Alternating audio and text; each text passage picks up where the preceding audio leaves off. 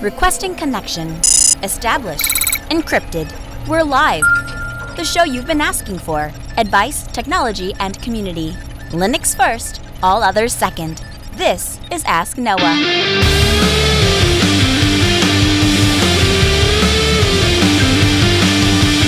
Live from Upspeed Technologies, the Ask Noah Show starts right now. This is the show where we came to do all the things on Linux they said couldn't be done and take your questions on how to do the same. The phone lines are open this hour to be a part of the program. It's a free call, 1-855-450-NOAH. That's 1-855-450-6624, or send an email to live@asknoahshow.com.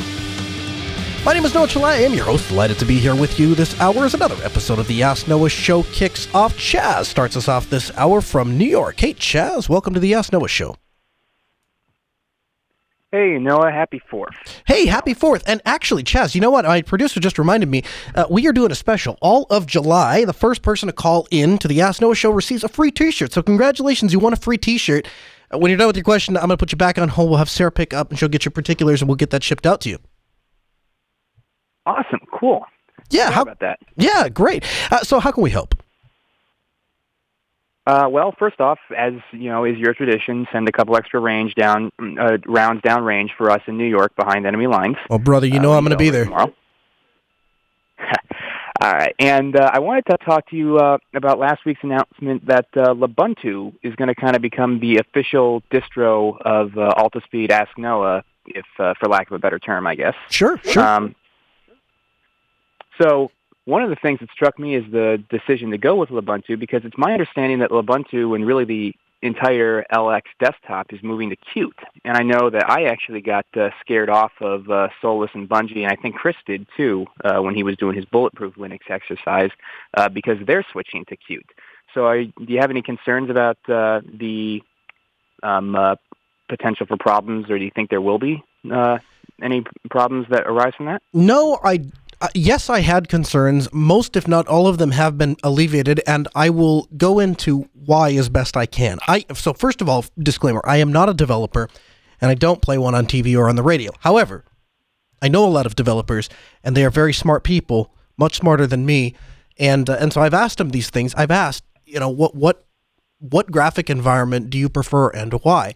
And what you find is that Qt is highly pervasive. And I was having a discussion with a gentleman. We were in his car. We were driving around. He drives a Mercedes SUV. And we were driving around, and he was explaining to me the intricate differences between GTK and Qt and why he felt that Qt was superior. And one of the things he pointed to me is he said, Qt can scale to just about anything. That interface right there, and he points to his car GPS, and he says, that interface right there is running on top of Qt. And I said, are you sure? He goes, yeah. And then he elaborated and explained how he knew, and that the company that he works for actually had some involvement with that. And so yeah, I mean, you start looking at how Qt can be just about everywhere and how well it works. And then I take and I couple that with my personal experience of running on KDE, which of course is very heavy Qt dependent, and having no real issues.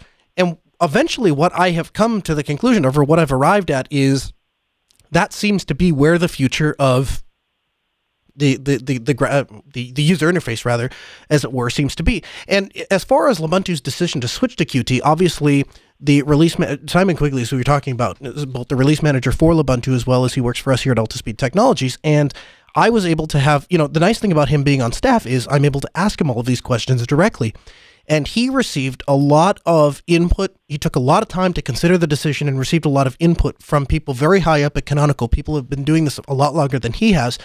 And unilaterally, they all say this is the best decision for Lubuntu to go down. And so he's making that decision based on what everybody wants to see and based on what people much older with much more experience have advised him to do.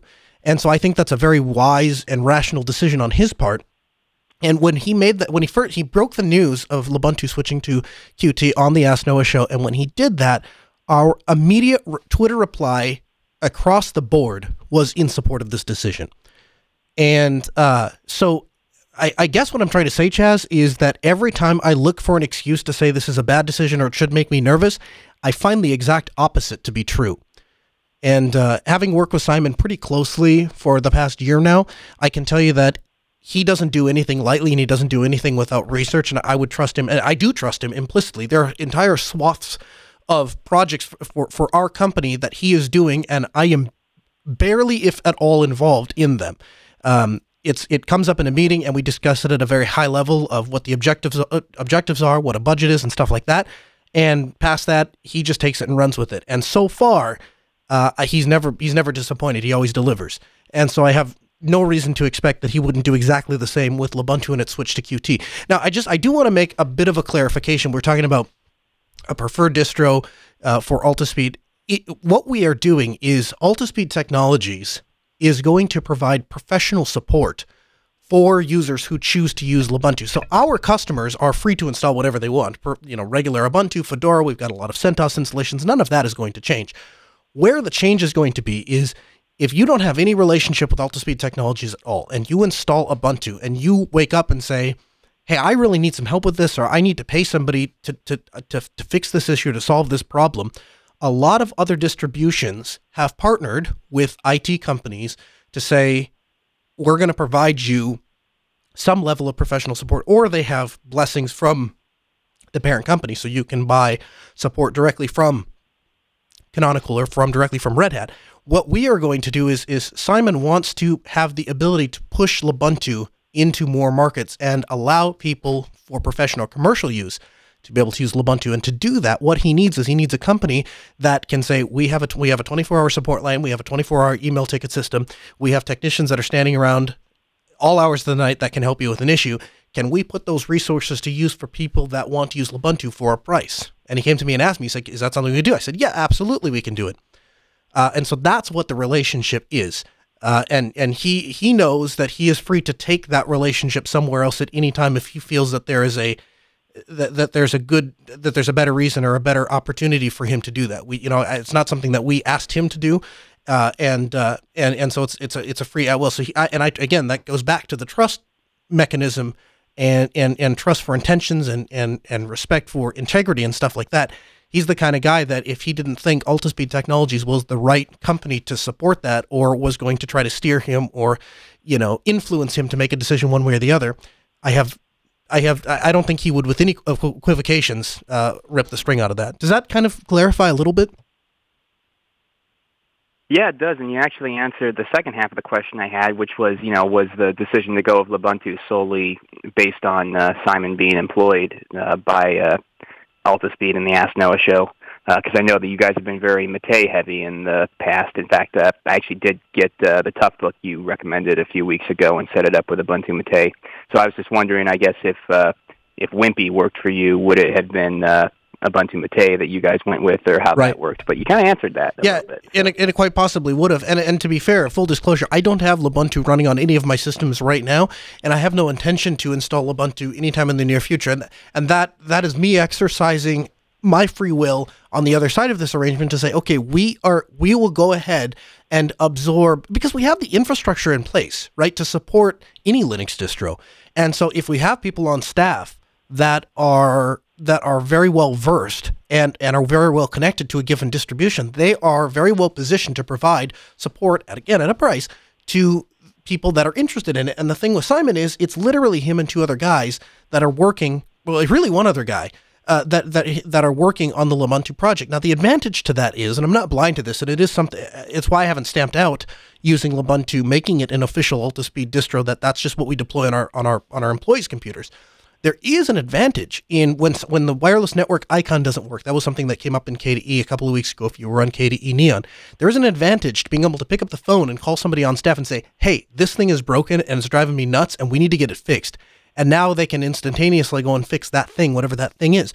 So there is an advantage to that. But one of the things that keeps me from doing this is the fact that I have made decisions up till now for what we're going to use on Altispeed based on where I think the boat lies for most people. And so right now, as much of an advantage as I think that is, I think it would handicap our ability to help customers and support customers, because the vast majority of those customers are going to be using Ubuntu proper. I even think to a certain degree, it's my personal belief that even using Ubuntu KDE, Kubuntu, is straying far enough away that I think it hinders our ability to support customers, which is why I encourage all of our employees to have at least one Ubuntu proper box with GNOME, whether or not that's what you use on a daily basis. My laptop's running Kubuntu. but I still have an Ubuntu proper box with GNOME. And in fact, if I have one-off things, for example, we took a computer out to Southeast Linux Fest when we were doing the streaming out there. That box was running Ubuntu GNOME. And it's not because I think that Ubuntu GNOME is a better operating system for production. In fact, I think it's far inferior for production. And I think there are some stability issues. But I need to be able to keep my finger on that pulse, or I am useless to you as the guy to call for Linux help. I'm only useful to you guys if I can answer those questions. And like I said, Chaz, thanks for the call. I'm going to put you back on hold. We'll have Sarah pick up and she'll take your particulars. If I get too far away from that market, if I get too far outside of the ability to tell you this is what's working, this is what's not working, here are the potential pitfalls, I don't think I'm doing my job properly. And yeah, Axum asks in the chat room, is it hard to support customers with anything other than vanilla Ubuntu? We have customers from all sorts of distros, and we provide support to them. And I wouldn't say it's hard, but absolutely, do we have guides that are all written for Ubuntu proper? And do we have everything already kind of mapped out for all of the common problems and all of the common ways to get things done? If people want, like a virtual server, right? That's something we do pretty regularly, set up virtual hosts for people. We have if you can do that on CentOS or Ubuntu, we have that down to a fine science. We have scripts that'll run, set the whole thing up for us. Can we do that on SUSE? Absolutely. Can we do that on Fedora? Of course we can.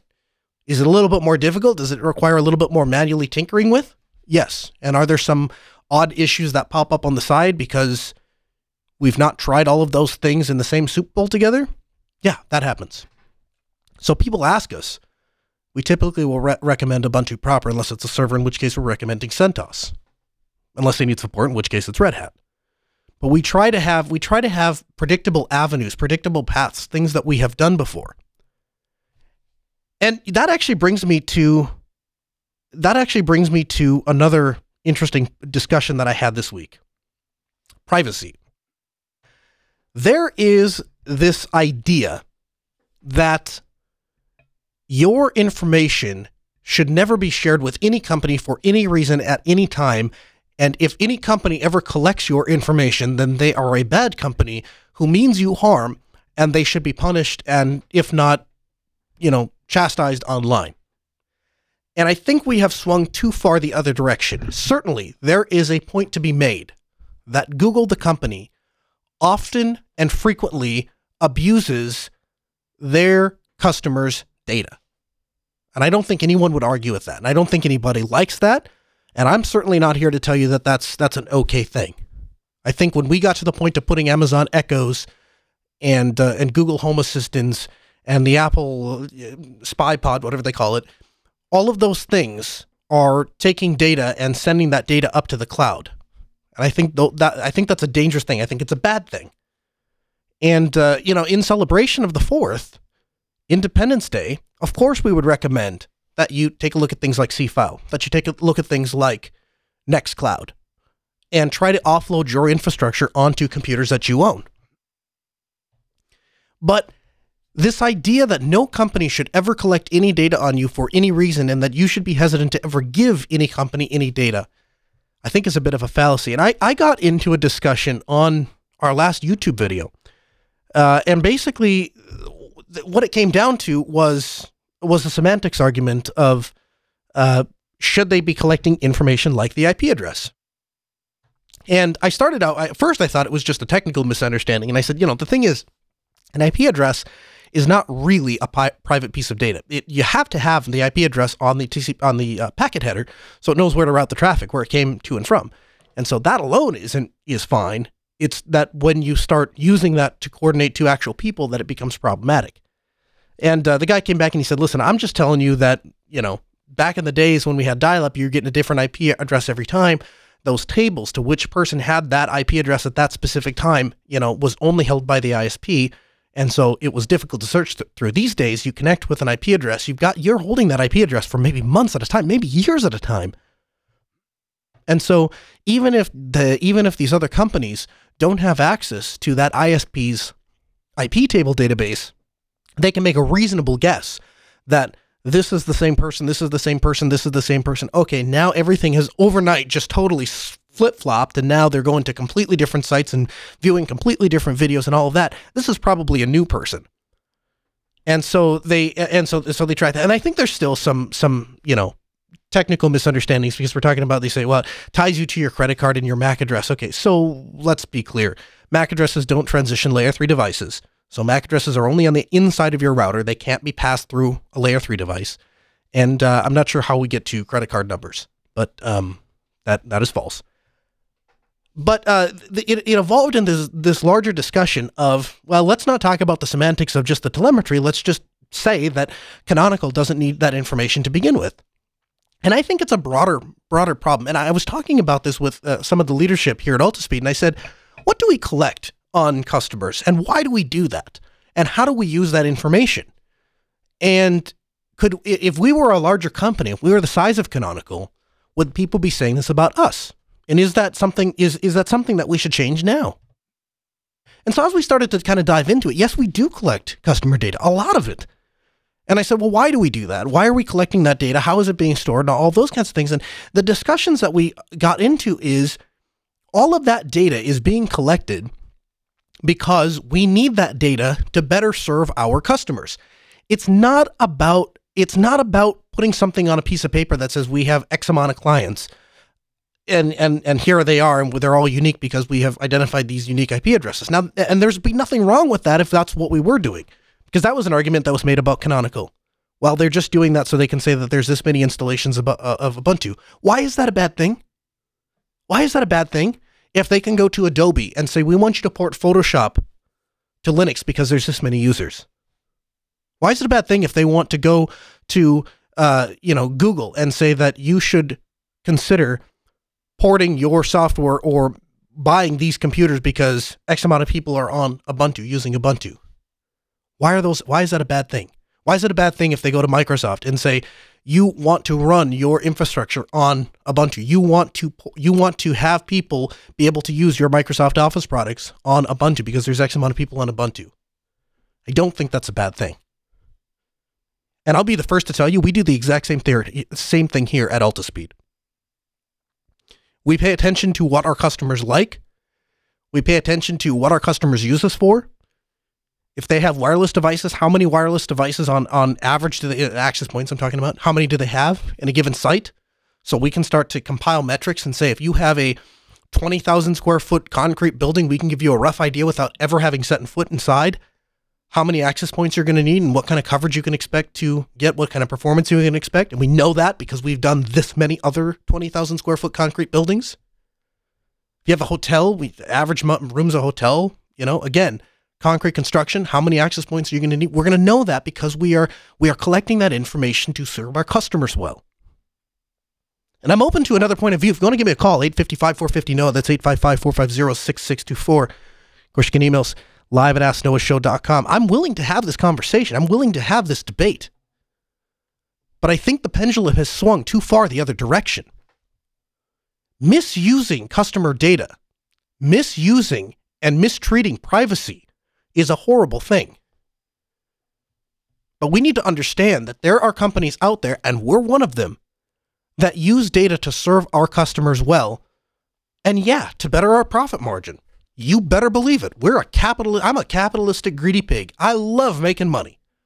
And the best way for me to make money is to find people who have a need and fill that need. And the only way that I know what that need is if I'm collecting information when people call into our call center, when they fill out a contact form, when they interact with us on social media. I need to know what those people are asking about. I need to know if we should be concentrating on cloud services, if we should be concentrating on Wi-Fi, on networks, promoting security. It's why I can go on this show at the beginning of 2018 and tell you guys that we have seen an absolute crazy amount of inquiries into managed services. People are asking, how do I get off of Google? How do I get off of Apple? How do I get off of Dropbox? What services can I replace those with? And it gives us the information that we need to say, okay, we need to go and invest in some serious infrastructure so we can start offering C-file instances. I can't even keep up anymore with the amount of signups that we have for C-file. We're working on building out an infrastructure so that people can self-sign up and add their credit cards. We ended up just giving them away for free, a couple people, because they would telegram me or they'd email me or whatever it was. They'd say, I want to sign up for your C-file instance. How do I do that? I'm sick of being on Dropbox. I want a cheaper rate. I want the same service. I want better security. How do I do that? And a couple of those times I was in an airport, or I was on an airplane, or I was in a car, didn't have the ability to sign them up. So I just said, here, we'll just give it to you. We'll just add you.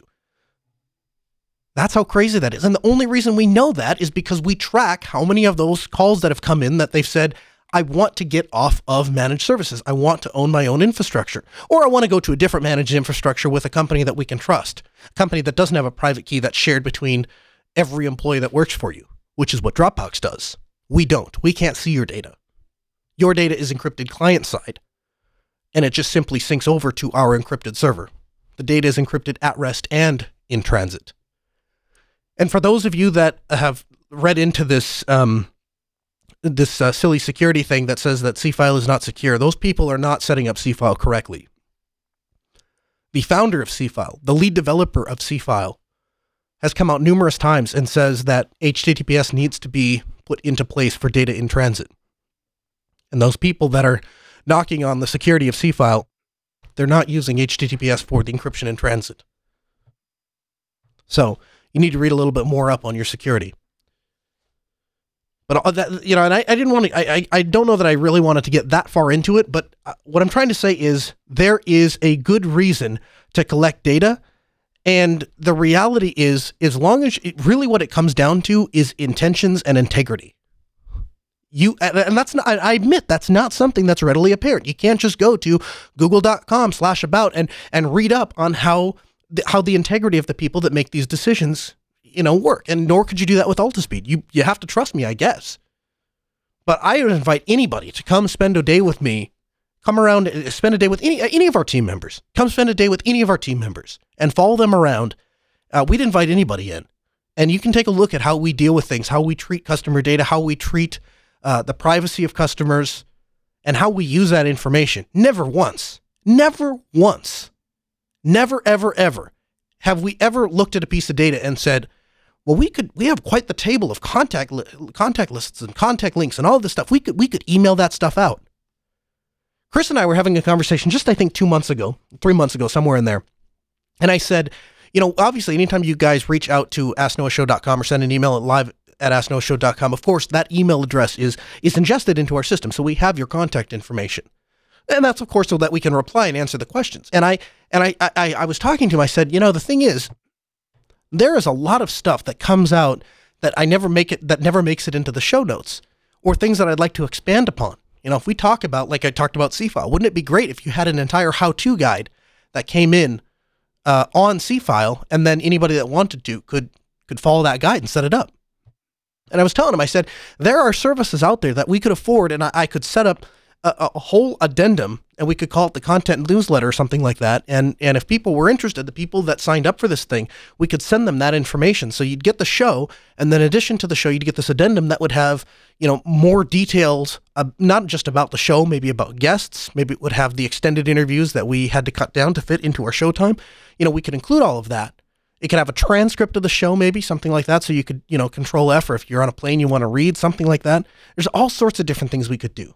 And I said, but I'm afraid to do it because I'm afraid that wouldn't be in the best interest of the people that contacted the show. I'm afraid they may not like that. They may not want I don't like my inbox cluttered, so I wouldn't want to do that to anybody else. And so it's not like we don't have the ability to do those things. It's we choose not to because I don't think it's in your best interest. I don't think it's what you want. And that's what this show seeks to do, serve its listener base. I said on day one, I don't care if we have a successful radio show. I care about helping the people that call into this program. And if the byproduct of that happens to be a successful radio show, then so be it. And that's the same way that we operate things at Altispeed Technologies. We rarely have meetings about money. We have meetings about serving people and helping people and doing good work and keeping our word. And if those things translate into a paycheck, then so be it. And so far, 10 years later, that's worked out pretty well for me. So I think we're going to keep on that track. Sorry to get drugged down that far into the whole privacy discussion, but it is something we're talking about.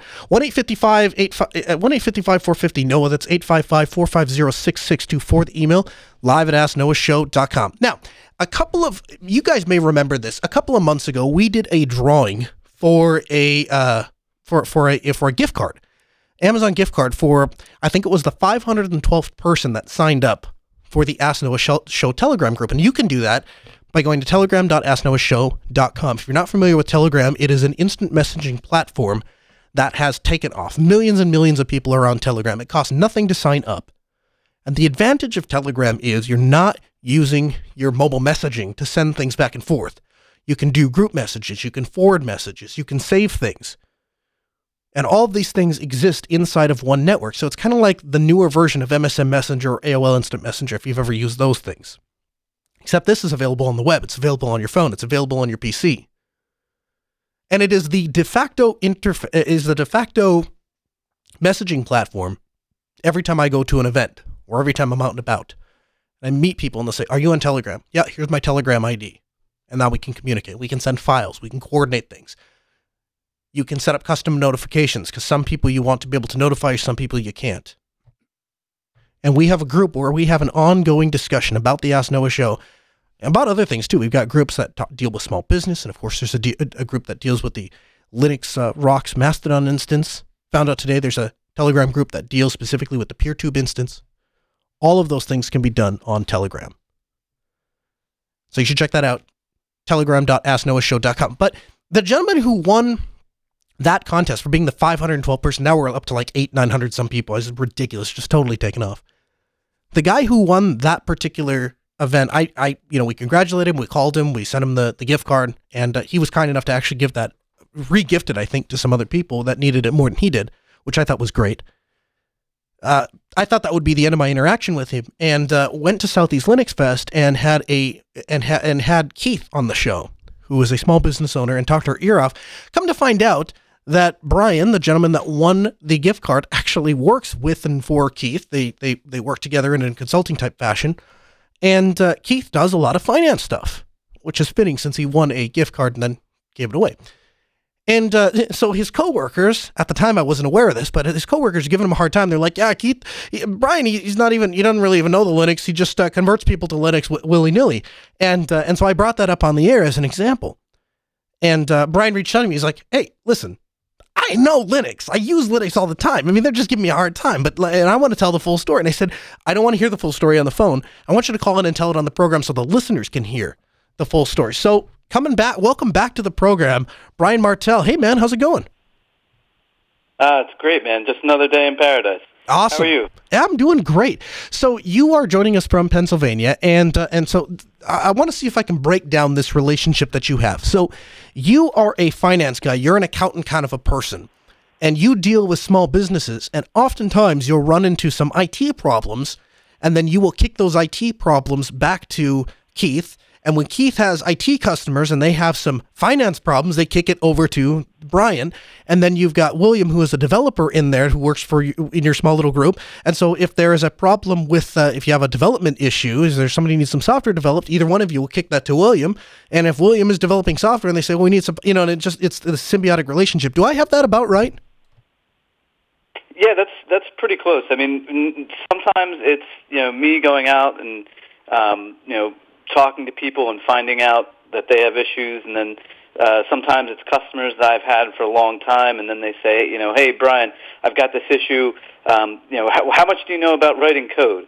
And my ability to write code is flimsy, but it's great for me to be able to reach out to somebody like Will, who's just unbelievably talented in writing code, and kind of what the focus of our group is.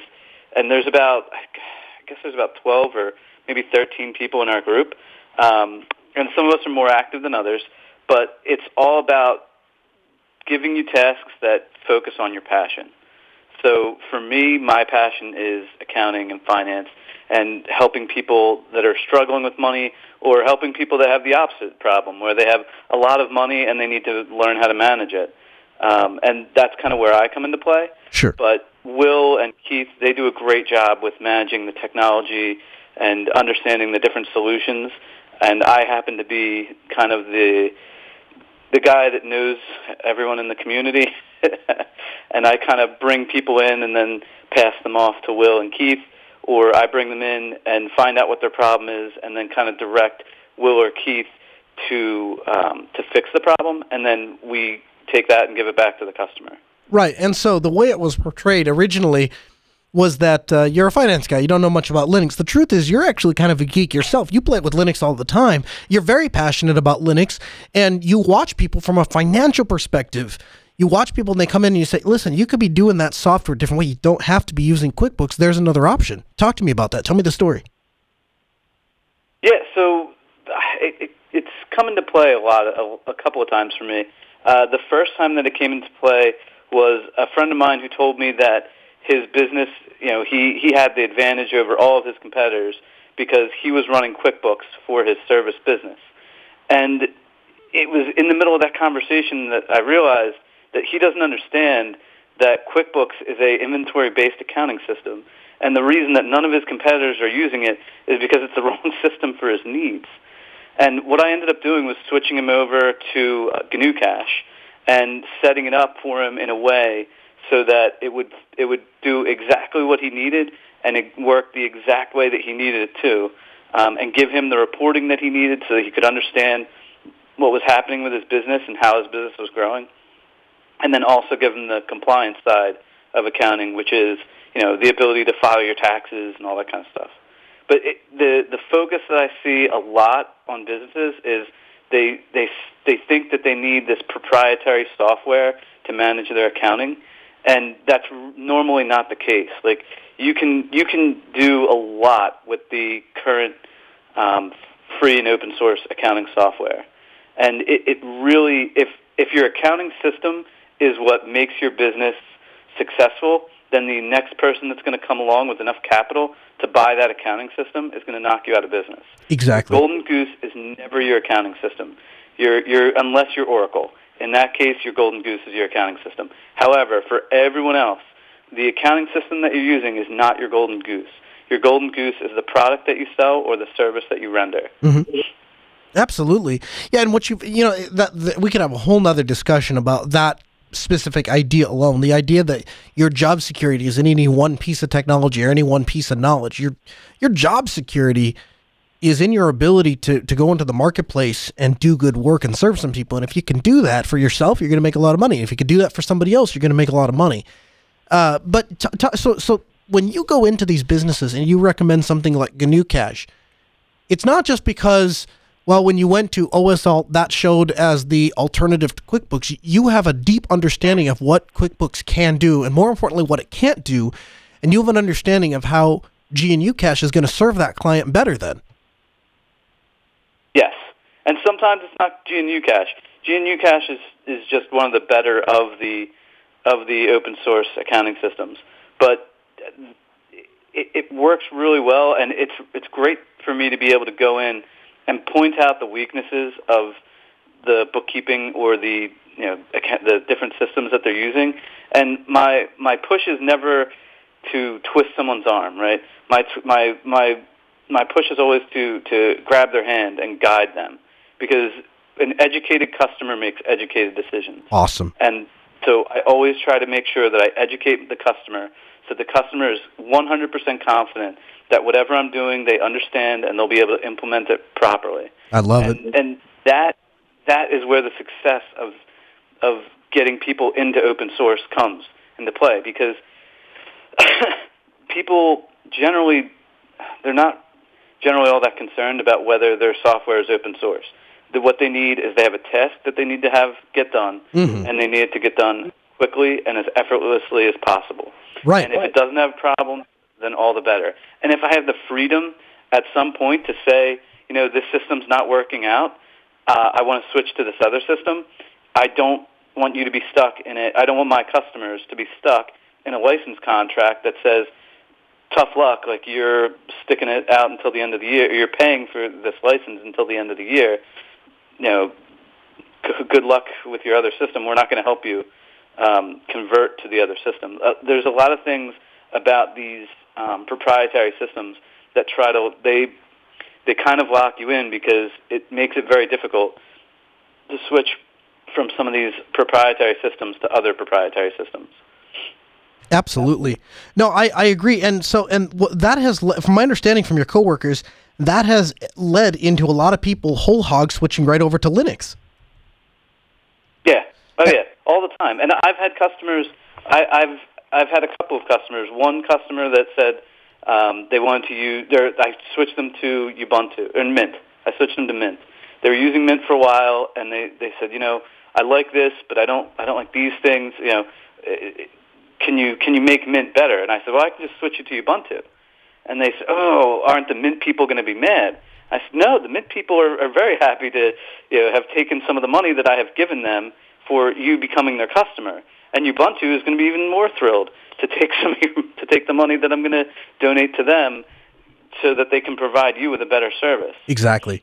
And that's what a lot of companies don't realize, that they invest in creating programs and creating applications that have already been done, that are already created. I've worked for some larger companies. I don't want to name them, but there's some larger companies I've worked for that have spent millions and millions of dollars creating software that already exists. And they have this fallacy that the software that they are creating is so proprietary that it's going to change the way that they do business. And what they don't realize is that it's not the software. Right. Software enables you to be able to complete a task, but it doesn't complete the task for you. You still have to go out and do whatever the task is. You still have to go out and serve your customer. The idea that your accounting system or your system that you're creating is going to make your customers happier or better, more informed, is not necessarily true. And investing millions of dollars into software that's already created doesn't make any sense. Right. And it's something that I've had to preach to a lot of people that are higher ups in companies that don't really understand that. But once they see the transition, once they see, wow, just downloading this program that was free, trying it out, realizing it's going to work, and we still haven't invested anything other than some time. And now, we can see this to fruition, and we don't have to hire a development team. We can just pay, hey, we need something developed. We give them, a large sum of money, and then they do exactly what we ask them to do. And does it go to our competitors? Do our competitors get the same material? Sure. But that's not going to make our customers leave Right. and go to our competitors. No. What's going to make our customers leave and go to our competitors is either bad service or bad product. Yeah, and frankly, to be honest with you, as a customer, especially being on the other side of this all the time, what I tell customers, what I advise customers is you work with the vendor that is least likely to try to lock you in. Anytime I start to see vendor lock and I start to see long service agreements, I immediately steer a client away from that. And I'll share an interesting story with you and the listeners. Is I was consulting for medical clinic a while back, and there was a particular piece of software imaging piece of software that they needed, and there were two alternatives. There was one that was open source, and there was one that was closed source. And the closed source one was $10,000 per licensed copy, and the open source one was, free. And so we went in there and said, this is obviously why we would suggest that you take a look at the open source one. They didn't even want to see a demo of it. It was not, we're going to go with the proprietary one. It did run on Linux. We're going to go with the proprietary one. It works better. It's, it's got a good price attached, a service contract, blah, blah, blah. So I called the company and I said, listen, I have some major concerns about this piece of software. I don't like the way that it's licensed, but moving all that aside, I want to know how the support contract works. And they said, well, you pay this $5,000 a year, and then we license the software to you, and then we activate it. And I said, okay, and what if we don't pay the $5,000 a year? What happens then? They said, well, then we don't support the software. And I said, well, does the software stop working? No. And then I asked an important question. I said, if we don't pay the $5,000 per year and the software goes, we have to reinstall the software, can I activate the software without paying the $5,000? Company said yes. I ask again, get it in writing. Yes, you can do that. Okay, all right. So fast forward 7 years down the road, this company goes out of business. They get bought out, and a new company takes over, says, we're discontinuing that software. We're going to make this new software, this, that, and the other. So, okay, I have this thing in writing that says that they will continue to activate our copies of this software, even though you're not officially supporting this support contract. And mind you, this hospital, they had probably 15, 16 different copies of this software that were running at all of their remote locations. Plus, they had, in fact, paid the support contract for every one of those softwares. So they had, hundreds of thousands of dollars at this point invested in this company. And they said, yeah, no, sorry, we don't even have the activation systems active anymore. We couldn't activate it for you if you wanted to. And so they were just out. And so what did they wind up with? They wound up on that piece of open source software we had recommended from day one. And you know what they found when they started using it? It had more features and worked more reliably and did a better job than the proprietary thing did. And so it takes somebody like you, it takes somebody like me, it takes somebody like Keith, it takes somebody like William who can sit down and explain to a client, listen, this is what we need to do. This is what your business model demands. This is what your needs are. And here's a piece of software that fits the bill. And here are the advantages in going with this piece of software over a proprietary alternative. Yeah. I mean, I see it all the time. And the other thing that I hear when I say, and I've gotten to the point now where I don't say open source until they see that it works, because open source does have kind of a stigma where if I'm talking to someone that has an IT background that isn't an open source person, as soon as I say open source, they say, "Oh, you mean it doesn't work?" And, now I'm playing from behind the eight ball. Whereas if I can show, hey, this works, it works really well, I've tested this out. I always try to educate myself first. It's one of the things, and Will was right when he told you that I'm not really a tech guy. One of the advantages I have is that anything that I'm going to sell, I need to learn first. Right. And that means that I need to go out and test the software on my own and try to develop it myself to whatever the customer needs. And in doing that, I learn the software really well, and I'm able to show that I really have a good working knowledge of whatever the software is that I'm selling to the customer. But part of that is if you're not a tech guy, if you don't approach everything from a tech guy perspective, it also means you're better suited to align yourself with how your customers, how your clients approach things, right? So you're not looking at things and saying, well, this doesn't work, but that's because of the inside of the library, we have this library that connects to this thing. It's not all that nerdism stuff, right? You're just looking and saying, listen, this button doesn't make sense and it needs to be over here. In this particular software, they have all the buttons in the right place and all the buttons work and they all do these things. I find that a lot of the really technical people like to make technical excuses for bad software, or at least poor performing software, and they always have a reason for it. It just doesn't matter when it comes to the end user. So somebody like you, who's able to look at things from a very pragmatic standpoint, I think is very beneficial. And of course, we're going to continue this discussion both with Brian, and we're going to get William and Keith back on the program for a special small business episode that's going to be coming up. Details we're going to keep you in suspense. But I really appreciate you taking the time to come here and share with us and correct the record, as it were, for exactly what it is you're doing for customers, how you're serving them, and how you're not just the guy that installs GNU Cache because it's the open source alternative to QuickBooks. No, do you mind if I mention one other thing? Please. Okay, so in the small business Telegram discussions, a lot of people have been asking about their accounting system and what's the best accounting system to use for their small business. And I've been trying to answer everyone's questions on there as best as I can.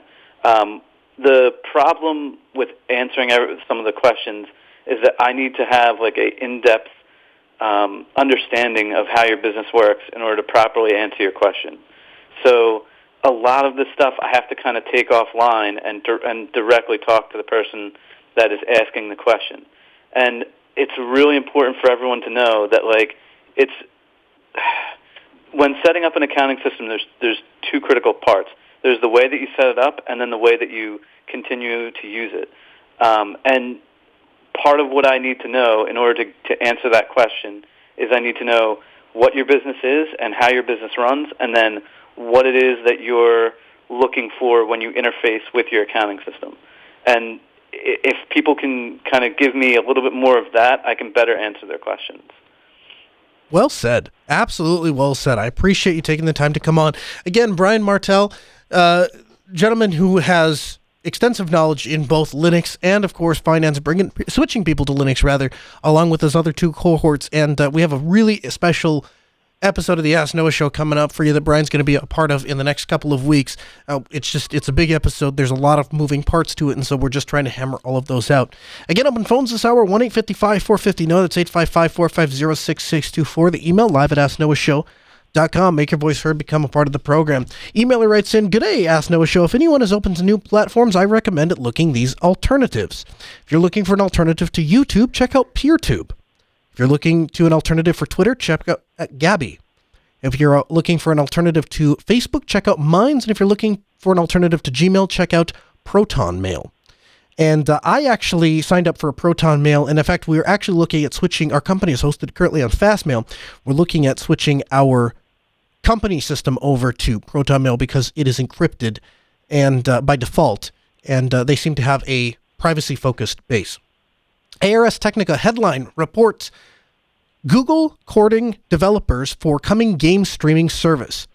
Google could be the next major company to announce an effort to stream high-end games from remote servers.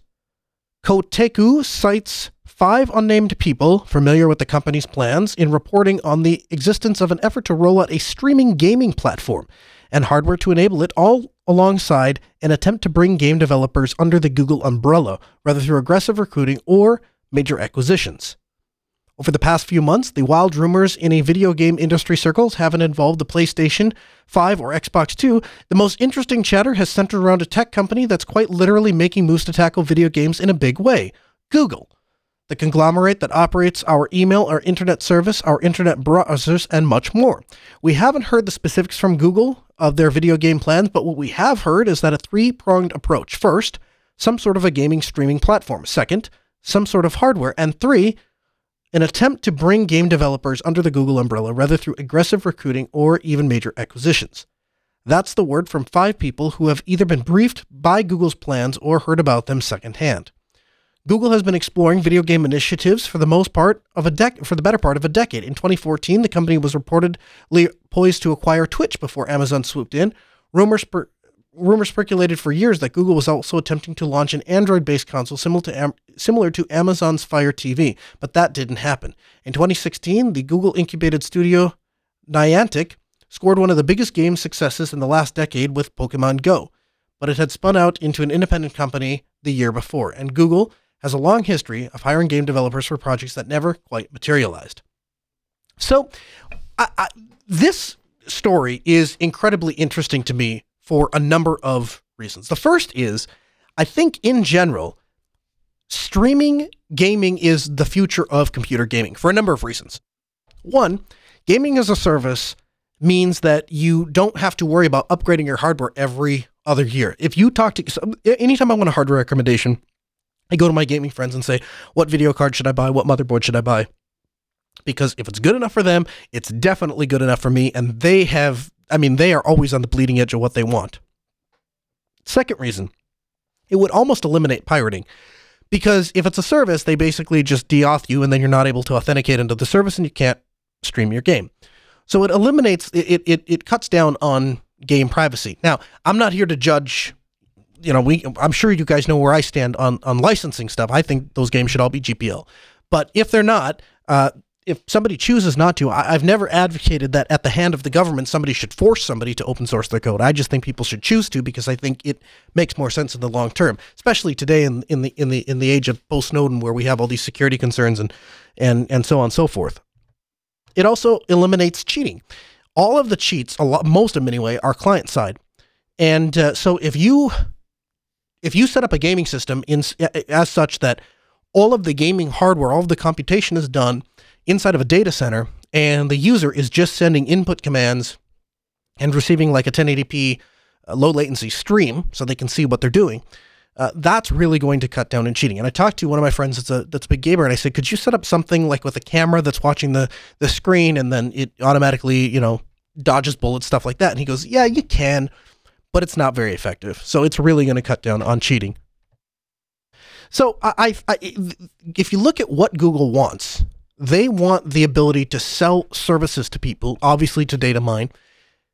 And to do that, they need everybody to be involved. So if they can come up with a system in which you can buy a $100 or $200 Chromebook and play massively crazy games, like imagine you'll have to excuse me because I'm a little out of my realm when it comes to massively heavy games. I don't play them. Call of Duty, for example, is a massive game that requires a massive computing infrastructure and very beefy hardware to play. Imagine if you could play Call of Duty on a $200 Chromebook. Now, I'm happy about this because I think it means huge things for Linux. First of all, I don't see Google setting up hundreds of thousands of Windows servers to host games. I see them, all of these articles talk about being a competition with Steam. All of these articles talk about Google starting their own competitor to Steam. But I think there is a chance that Google partners with Steam and Google says, okay, you go ahead and you have the gaming service or whatever. We will provide all of the back-end gaming infrastructure. We'll provide all of the servers that run the thing, and we'll provide a gaming client front end that people can install or run or access their web UI or whatever it's going to be. And you click on this thing, and then it launches a little applet that runs, and maybe it's Electron, or I don't know. Because again, all it's really doing is bringing in a 1080p stream and sending inputs. So I think it's ripe to be partnered with something like Steam that already has that infrastructure. And by the way, it runs on Linux, which Google is intimately familiar with. I think there's a good chance that something like this takes off. I'm not a gamer. I like playing some games. I play Counter-Strike all day long. I was just talking about with a couple of friends a little bit ago on the Linux Unplugged program. I'm a huge fan of Factorio. Never played it before. Had a friend in town, and we were out goofing around, and he's like, hey, you want to play Factorio? So got a copy for myself and a copy for my son, and we sat down in the kitchen and burned like a day and a half playing Factorio. And Factorio is a cool game. It's essentially just you build things and you continue to build things, and then you try to iterate on building things. And if you like Linux, you will like Factorio. Let me just tell you, if you like the concept of, I want to decide what web browser I install, what email client I install, and how they all work together and stuff like this, is exactly what Factorio is. It's just you're doing it with engines and stuff instead of, actual computer parts. But there's a lot of games I don't play. Call of Duty would be one of them, and the reason I don't play them is because I don't have a massive gaming infrastructure, and I have no intention of buying one. And if I did buy one, it'd be out of date in 3 years, and then I'd have to do it all over again. And I just don't have time for that. But if I could pay $19 a month or something like that and have access to a gaming system, yeah, I'd do that. And I'm the anti-cloud guy, and I would do that. So I think that gaming streaming services is the future of gaming, and I think that Google is smart to be in the position that they're in. I think it's going to be a very profitable venture for Google if they decide to go forward. And I think they will go forward. I also think it means great things for us on Linux. I think it's going to force game developers, if you want to be relevant, you need to be on this streaming service. And if you want to be on the streaming service, you're going to have to get your game to run on Linux. And if they're going to get their game to run on Linux, chances are they're going to offer it both on the streaming service and available as an independent download. Because there's always going to be those that want to play it locally or want to play at a LAN party where they don't have internet. So I think it means good things for us gaming on Linux. Again, open phones, 1-855-450-NOAH. That's 855-450-6624. The email, live@asknoahshow.com. James calls from Idaho. Hey, James, welcome to the Ask Noah Show. Yeah, I'd like your opinion on what they're taking with KDE and Dolphin and taking out OpenNO's root capabilities completely.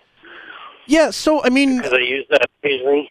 Yeah, the thing is that, so there's a lot, like Ubuntu proper, for example, Ubuntu server has been shipping for years without, with root being disabled by default. But I mean, you can always run like sudo space su tac, and it will, as a sudo user, will promote you to root. And so would that not work for you to be able to execute all your commands? No, what they did in the new Dolphin is if you sudo open Dolphin as root, it won't run the Dolphin browser anymore. Not browser, but file manager. Yeah, okay. So let me see here, because I'm actually running KDE. So you cannot run Dolphin at all with root privileges of any kind. Even open the file as root. So you can elevate to root just fine. You just can't when you try and open up Dolphin, it won't let you. Oh yeah. Yep. Yeah, look at that. Executing. Yeah, it says executing Dolphin as root is not possible. That, you know what? I agree with you, James. I agree with you 100% because there are plenty of times where, I mean, I work on the command line all the time, so it's not hard for me to jump down to a command prompt and say, I'm going to change the permissions of this file, I'm going to do this, but there are plenty of times where something is owned by root or the permissions are set to only allow it to be read or accessed or executed or whatever by root, and the easiest thing to do is just open Dolphin as root and move that file wherever it is I need it, or change the permissions that way. A lot of times, James, too, I don't know if you've ever run into this, but we deal with other people's computers all the time. And so the ownership of a file might be John. And I'm not John, I'm Noah. And so what we can do is we can open up Dolphin, run Dolphin as root, and then browse John's files and back all of his stuff up. If I can't do that on Dolphin, that means I got to manually reset all those permissions. I agree, that's kind of a silly thing, but I'm guessing that was done as a security thing? It's a smoke and mirror security. It's almost as silly as me saying, I'm coming to your house, take away your phones because it's a safety thing. Yeah. Yeah, I hear you. Well, yeah, sorry, go ahead. So, just wanted your opinion on their, I like to call it, dumb way of doing something. Yeah, you know what, James? I'm inclined to agree with you completely. I think it's a silly thing, and I too have used that. I too have opened Dolphin and Nautilus in root numerous times to solve a problem or to go tackle something, like you say, especially if we're dealing with somebody else's files. So that is kind of a silly decision, and I'm sorry to see that that's happening. If anybody has any information, I'd love to hear about why that is. Live at AskNoahShow.com, or give me a call at 855-450-NOAH. That's 855-450-6624. I'd love to hear about that. I'm sure, like I said, I'm sure it was done from a security perspective, and I'll bet you that somebody will be explaining to me very shortly why. I'll get off the phones, 1-855-450-NOAH, that's 855-450-6624, the email, live at AskNoahShow.com. SUSE, a 25-year veteran of the Linux world, has been acquired by private equity outfit EQT after less than 4 years in the hands of former owner Micro Focus. The deal, announced today, puts a price of $2.5 billion on the enterprise open sourcers, and should it be approved by Micro Focus shareholders and the relevant authorities, SUSE was founded in 1992, emitting various flavors of Linux before its acquisition of Novell in 2003 for the tidy sum of $210 million. Novell looked to its Penguin-flavored new friend to staunch the flow of red from its finances. Unfortunately, things didn't go entirely to plan, and the former network Supremo was bought by Attachmate in 2011. For its part, SUSE is pretty happy with the deal. It will retain its CEO, Niles Brackerman, who seemed to be pleased free from Micro Focus, saying, "Today is an exciting day in SUSE's history. By partnering with EQT, we will become a fully independent business." Now, I checked with 3 different people before I came on the air today, because I was a bit confused. I don't know how they call this a free and independent business. They're not. They were bought out. I don't know why they're calling it a partnership. It would appear that they have been bought out. But SUSE changed his hands again. And the thing is, we have 5 different people that work on the Ask Noah show that help me prepare the show and research articles and stuff like that. And every one of them today said, "Yeah, I got to talk about the SUSE thing." And I'm going to say here on air what I told all of them. I don't really have much to say about this. SUSE changes another hand. I have yet to ever see a situation that SUSE is particularly suited for that another distro wouldn't do just as well, and oftentimes better. And so, I mean, that's, I guess, where we're at. But just so you know, SUSE has been sold. You heard it here. And we wish them all the best of luck. I hope that something comes up for them, that they find their niche. aws.amazon.com/blogs. Headline: Amazon Linux Workspaces. Over 2 years ago, I explained why I love my Amazon Workspace. Today, with well over 3 years of experience under my belt, I have no reason to return to a local, non-managed desktop. I never have to worry about losing or breaking my laptop, keeping multiple working environments in sync, or planning for disruptive hardware upgrades. Regardless of where I am or what I'm using, I'm highly confident that I can log into my workspace, find the apps and files that I need, and get work done. As a workspace user, you can already choose between multiple hardware configurations and software bundles. You can choose between hardware and the desired amount of compute power, and of course, now they're offering Linux. Apologize, the time got away from me. Hey guys, do you know the show is available as a downloadable podcast? That's right. To download all of the latest articles and reference in this episode, check it out at podcast.asknoahshow.com. You can follow us on Twitter to get the latest at Ask Noah Show. The Ask Noah Show continues next Tuesday at 6 p.m. Central. A huge thanks to Vox Telesis for providing our phone systems, Ben, our producer, and Sarah, our call screener. This hour of the show may be over. There's plenty more content for you 24/7 at AskNoahShow.com.